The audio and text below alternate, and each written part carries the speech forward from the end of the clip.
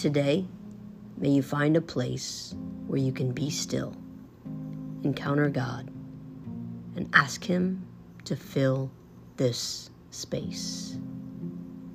Let's begin with a few deep breaths.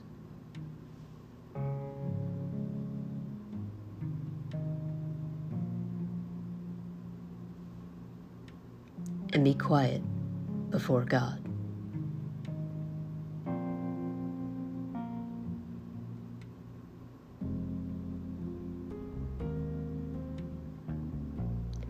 Now, as we transition to the reading, listen for one word or phrase that stands out. Feel free to pause this recording if you like, to reflect longer, and journal along if you can. Now, for today's reading.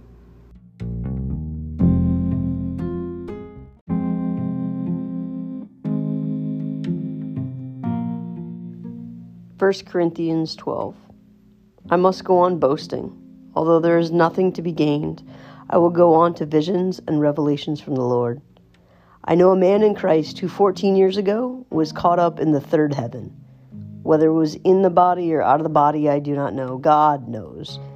And I know that this man, whether in the body or apart from the body, I do not know, but God knows, was caught up to paradise and heard inexpressible things that no one is permitted to tell. I will boast about a man like that, but I will not boast about myself, except about my weaknesses. Even if I should choose to boast, I would not be a fool, because I would be speaking the truth. But I refrain so no one will think more of me than what is warranted by what I do or say, or because of these surpassingly great revelations. Therefore, in order to keep me from becoming conceited, I was given a thorn in my flesh, a messenger of Satan to torment me. 3 times I pleaded with the Lord to take it away from me, but He said to me, "My grace is sufficient for you. My power is made perfect in weakness." Therefore, I will boast all the more gladly about my weaknesses, so that Christ's power may rest on me. That is why, for Christ's sake, I delight in weaknesses, in insults, in hardships, in persecutions, in difficulties. For when I am weak, then I am strong. I have made a fool of myself, but you drove me to it. I ought to have been commended by you, for I am not in the least inferior to the super apostles, even though I am nothing. I persevered in demonstrating among you the marks of a true apostle, including signs, wonders, and miracles. How were you inferior to the other churches, except that I was never a burden to you? Forgive me this wrong. Now, I am ready to visit you for the 3rd time, and I will not be a burden to you, because what I want is not your possessions, but you. After all, children should not have to save up for their parents, but parents for their children. So I will very gladly spend for you everything I have and expend myself as well.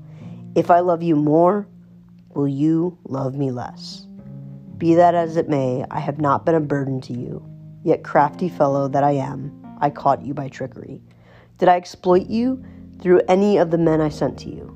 I urged Titus to go to you, and I sent our brother with him.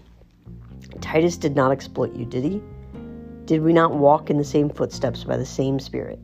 Have you been thinking all along that we have been defending ourselves to you? We have been speaking in the sight of God as those in Christ, and everything we do, dear friends, is for your strengthening. For I am afraid that when I come, I may not find you as I want you to be, and you may not find me as you want me to be. I fear that there may be discord, jealousy, fits of rage, selfish ambition, slander, gossip, arrogance, and disorder. I'm afraid that when I come again, my God will humble me before you, and I will be grieved over many who have sinned earlier and have not repented of the impurity, sexual sin, and debauchery in which they have divulged.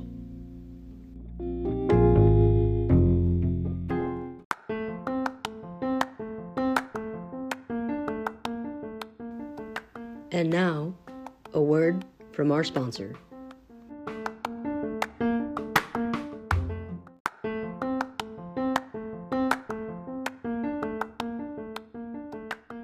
Did you know camel humps can deflate and that they don't actually store water? If you want to see a photo, go to @FunFactMel on Instagram. It looks insane.